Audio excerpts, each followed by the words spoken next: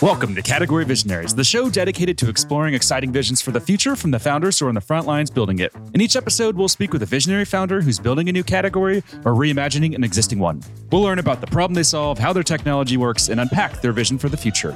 I'm your host, Brett Stapper, CEO of Frontlines Media. Now let's dive right into today's episode.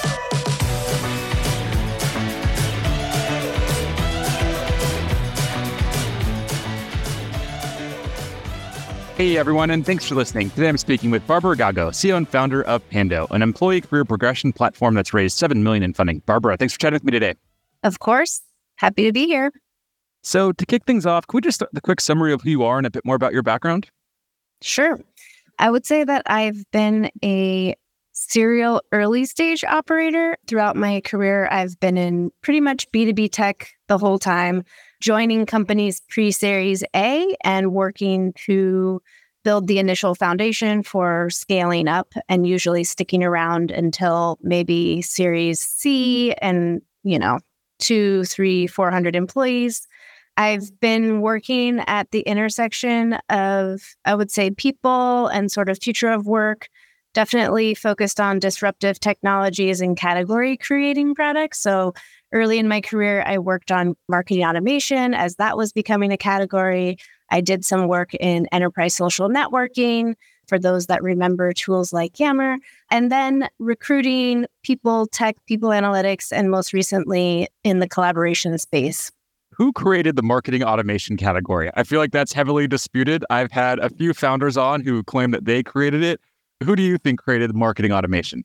I think it was a community effort. Back then, Eloqua and Marketo were probably the biggest leaders, Eloqua being on the enterprise side and Marketo being more SMB and a lot more savvy, I would say, on the marketing front. And then there were tools like Pardot that got acquired by Salesforce and some other small ones. So I would say it was a joint effort because we were all trying to educate the market on this new thing. The winners were definitely, or the loudest would probably be Eloqua and Marketo. Nice. We just had Mark Organ on a different podcast, the founder of Eloqua, and he was talking through his journey there. And then we had someone else on who said, they also created it. So I was curious what your inside view there is. But that's super interesting. And then just to, brag or name drop a little bit for you, just because I think the audience is going to be, aware of these companies. You're head of marketing at Culture Amp, VP of marketing at Greenhouse, and then most recently, CMO at Miro. Is that correct? That is correct. What was it like making that shift when you went from, a marketing leadership role to founding your own company? What was the biggest challenge that you faced when you made that jump? I feel like I was pretty prepared, to be honest. Not that there wasn't challenges, so I'll get to that. But I think as a CMO, there's a lot of pressure to understand so much of the business if you're focused on driving revenue, of course. And so really understanding the buyers. And because I also worked for companies like Greenhouse and Culture Amp, I learned so much about the people space and how to recruit. And I think recruiting is definitely one of my superpowers and something that I brought into Miro, for example. And so I think having that exposure to best-in-class tools and processes like that have given me a lot of experience. And then really rolling my sleeves up with founders. I mean, I joined Greenhouse when I think I was the 13th hire. Miro was pre-Series A. There were more employees at that time, but I've been really operating at kind of ground zero for so long that I think a lot of that savvy of what we should do and what we should focus on and how to think about the company and marketing and branding early on also was helpful. I think the biggest challenge, I'm a solo founder, so that comes with a whole host of challenges, I would say. And I think that my biggest hurdle is really being comfortable leading and hiring for roles that even if I was close with our VP of engineering or more so technical because my husband's an engineer and we talk about all these kinds of things, hiring roles and building parts of the business that I didn't directly oversee before has definitely been probably the biggest areas of expansion. So having the business side pretty comfortably under control, but then, yeah, I've rebuilt my engineering team a few times, actually. So I think that's been one of the biggest challenges for myself. Why do you think it is that there's not more CMOs that go on to launch companies? And maybe I could be wrong there, but just in the podcast, we've interviewed, I think, something like 400 founders now. And it's not very common that you have a CMO go and start a company. It's very common to have someone in cybersecurity who's a practitioner, they go start a company, or an engineer, they experience a problem, then they start a company. But it seems like there's not a lot of CMOs. Is that just my limited view of speaking with founders, or do you think that's accurate? I think it's pretty accurate. I would say that I have always wanted to be a founder. It's been my dream. I feel like I'm in my dream job. Like, it's so hard and I love it. I've always been very entrepreneurial. I think for me, I didn't start a company sooner because I really wanted to learn as much as possible. And I think like Miro was really a great opportunity for me to get a better sense of like the PLG and sales motion kind of combined. And that was really exciting because before it had mostly been sales driven or marketing driven. And so that was a great added perspective.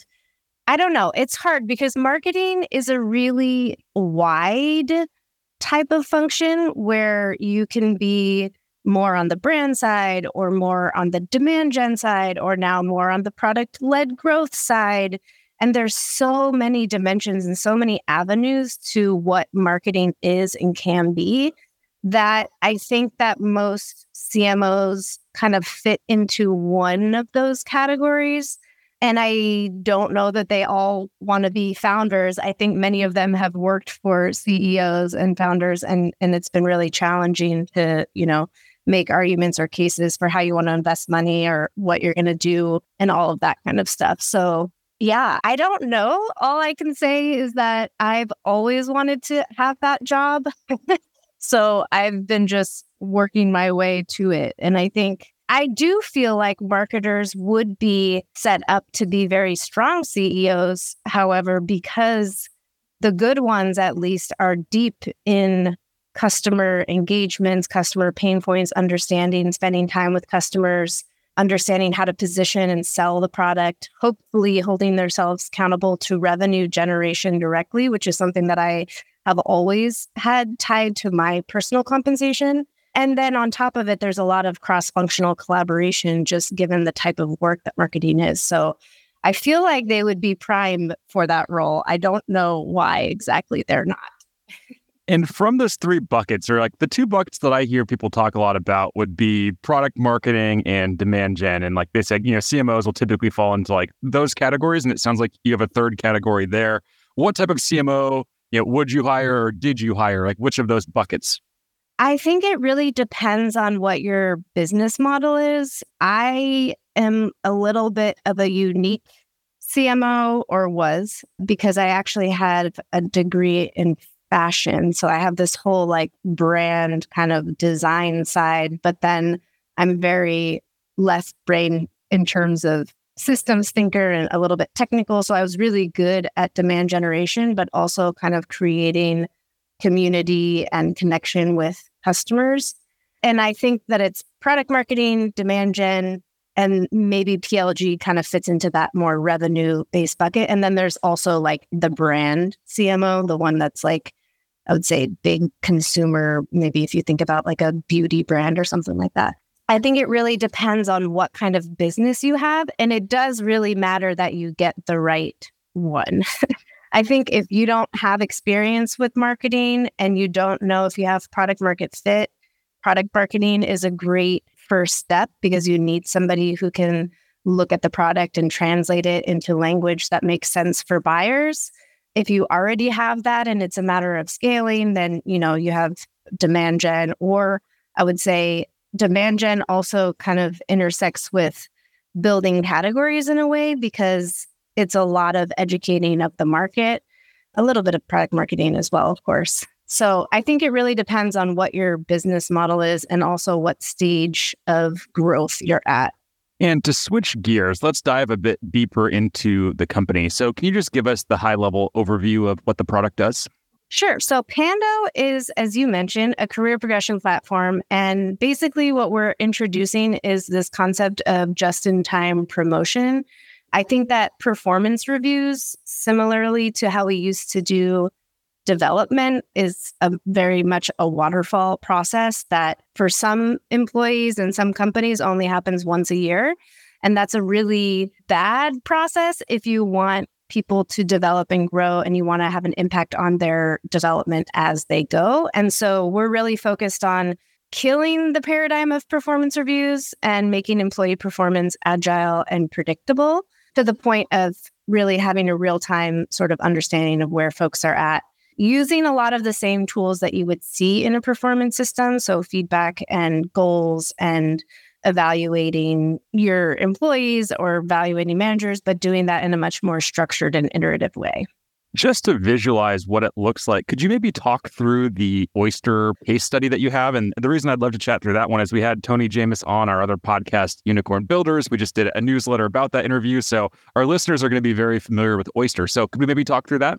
Yeah. So I think Oyster, I feel like Pando is actually like Oyster's kid sister. I always say this because they're like our big brother, our big sister. We're both in the people space. And I think philosophically, there's a lot of alignment. So Oyster, I think the thing that I love about Oyster is that they're very philosophically aligned with how you think about employee performance. And Mark, who is their chief workplace officer, and he also was the head of people at Envision. So he's very well versed in leading and building distributed workforces. He actually gave a few talks within Oyster as they were rolling Pando out to also help educate their whole employee base around how performance kind of typically happens and what they're trying to do. And I think that he gives this analogy of like a coach. And I guess my husband is playing a lot of tennis and I have got into tennis too now. So I'll use tennis as the example. But the idea is like, if you're a professional athlete, you're getting coached and you're getting critiqued and you're getting feedback after every match that you play, probably after your training sessions even.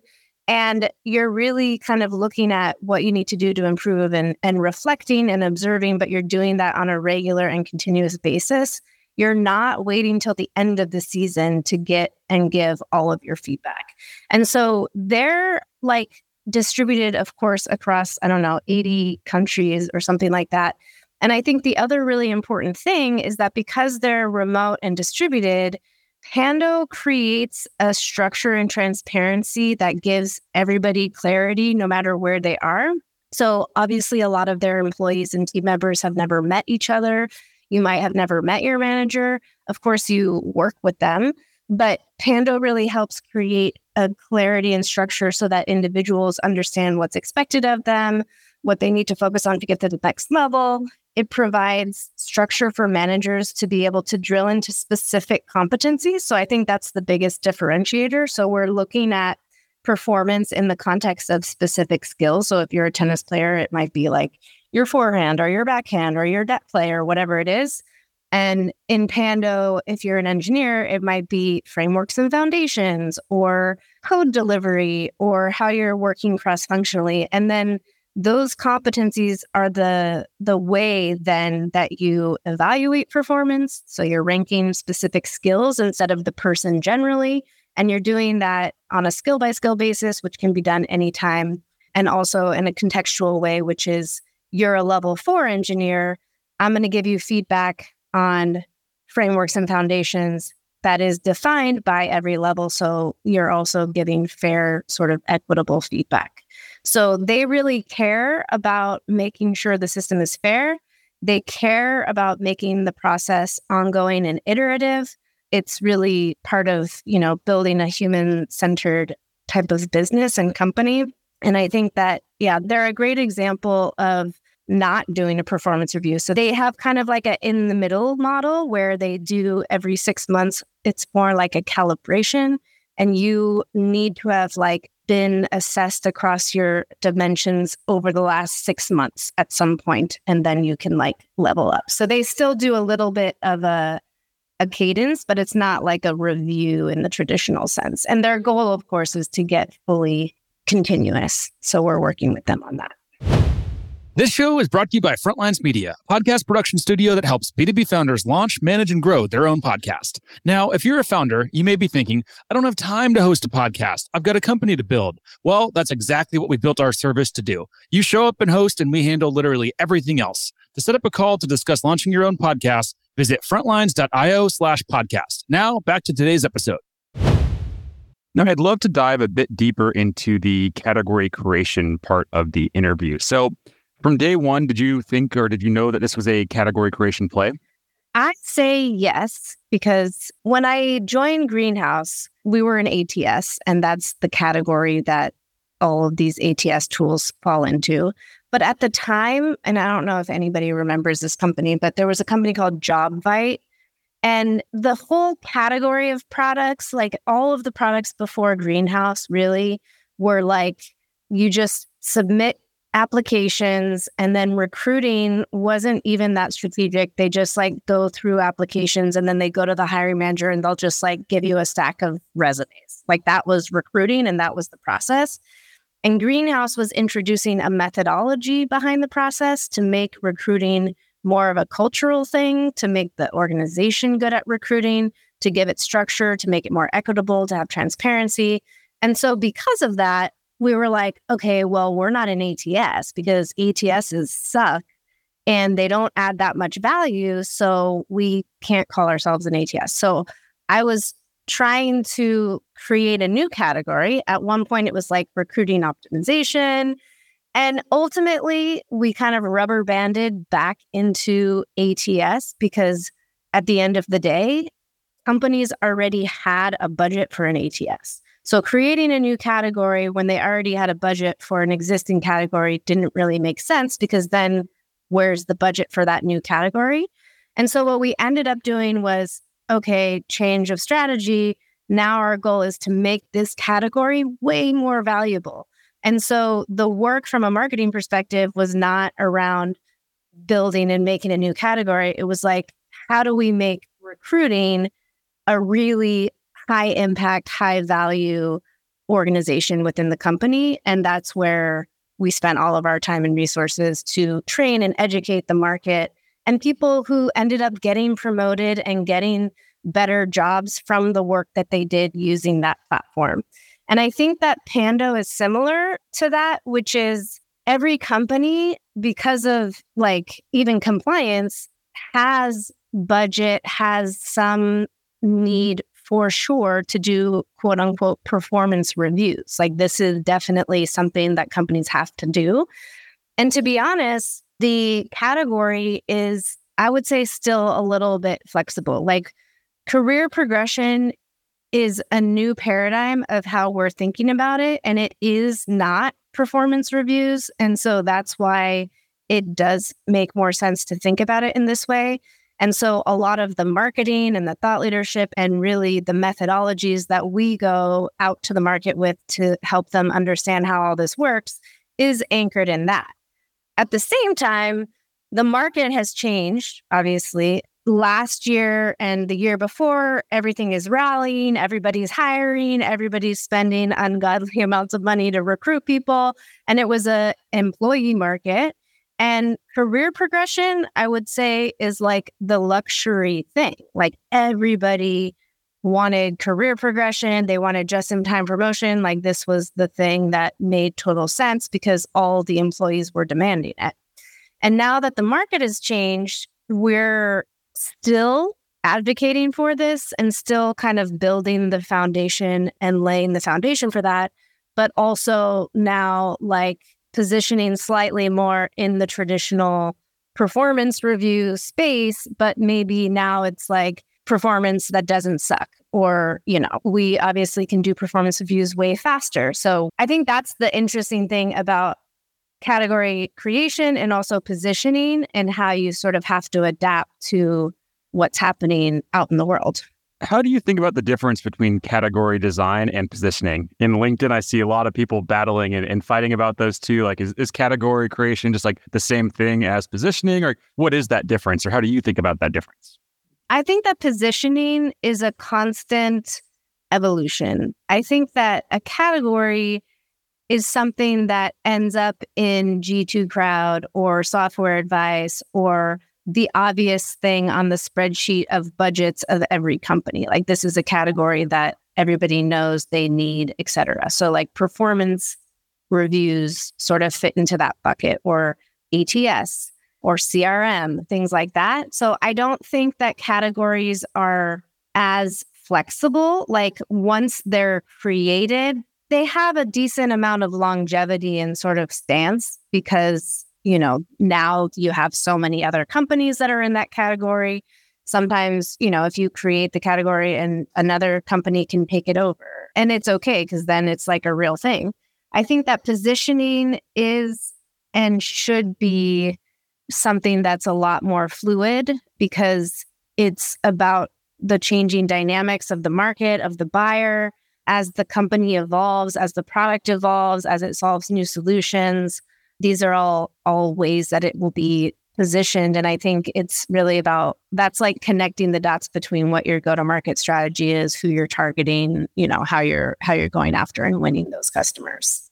It sounds like you had to change the positioning there a little bit to focus on that more established line item and category. Long term, though, do you envision that career progression would be that line item that would replace performance reviews? Or what's like that high level thinking and like what's that high level objective for 5 years from today?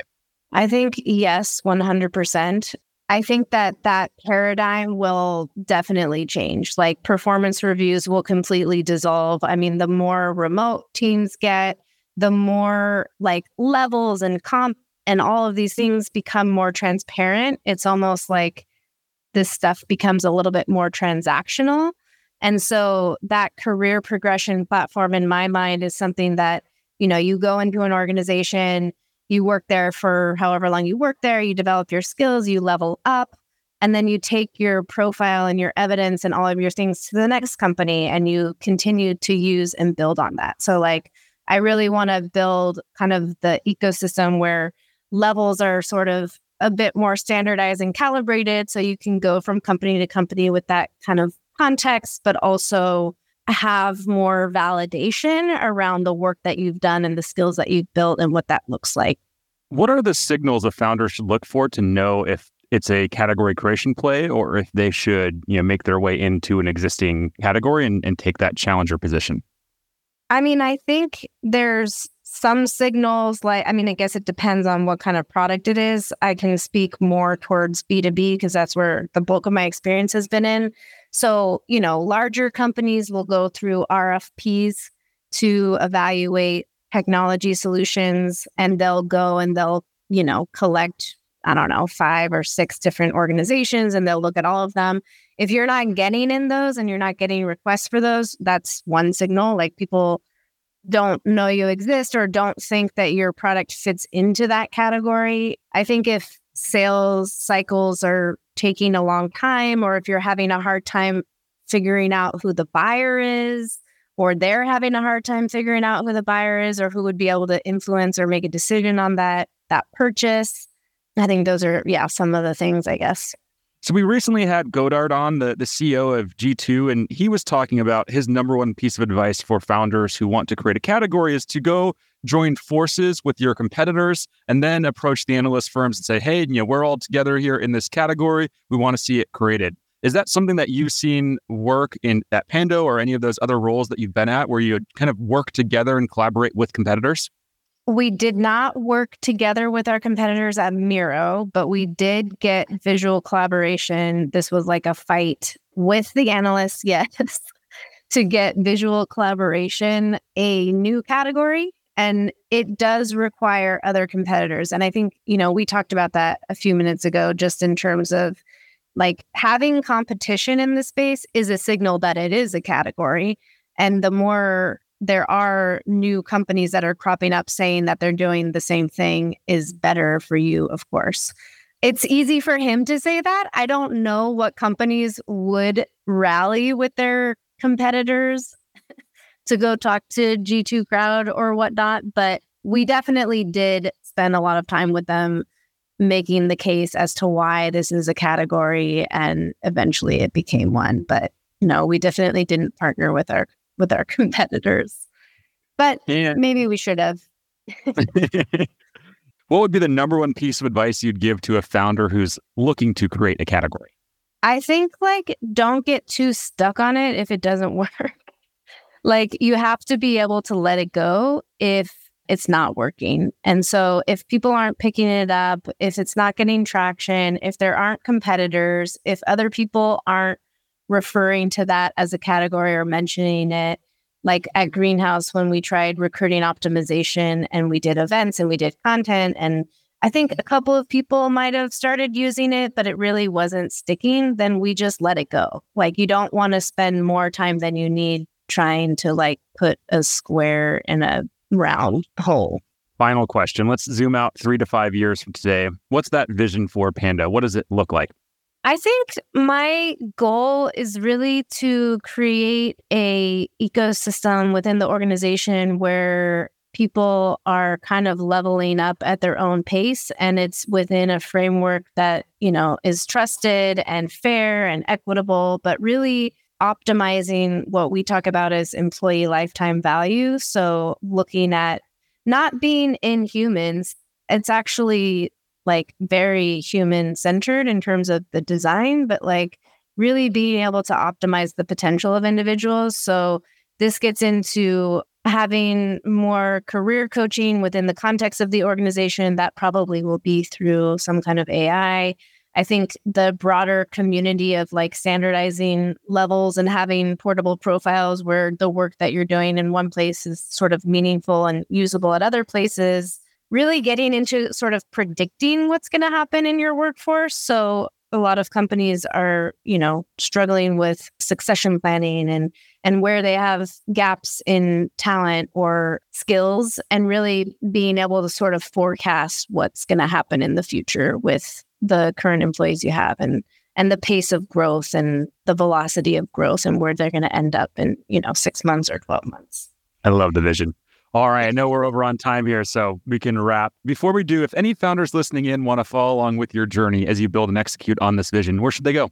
LinkedIn is the only social media I'm on, and probably too much. And I'm easy to find there, just Barbra Gago. And then if you want to check out Pando, that's just pando.com. Those are the 2 best places. Amazing. Well, thank you so much for taking the time to chat about what you're building and share some of your valuable lessons and everything that you've learned throughout your career. This has been awesome. I know it's going to be a hit with our audience, and really appreciate you making the time. Thank you. I really enjoyed it. All right. Take care. This episode of Category Visionaries is brought to you by Frontlines Media, Silicon Valley's leading podcast production studio. If you're a B2B founder looking for help launching and growing your own podcast, visit frontlines.io/podcast. And for the latest episode, search for Category Visionaries on your podcast platform of choice. Thanks for listening, and we'll catch you on the next episode.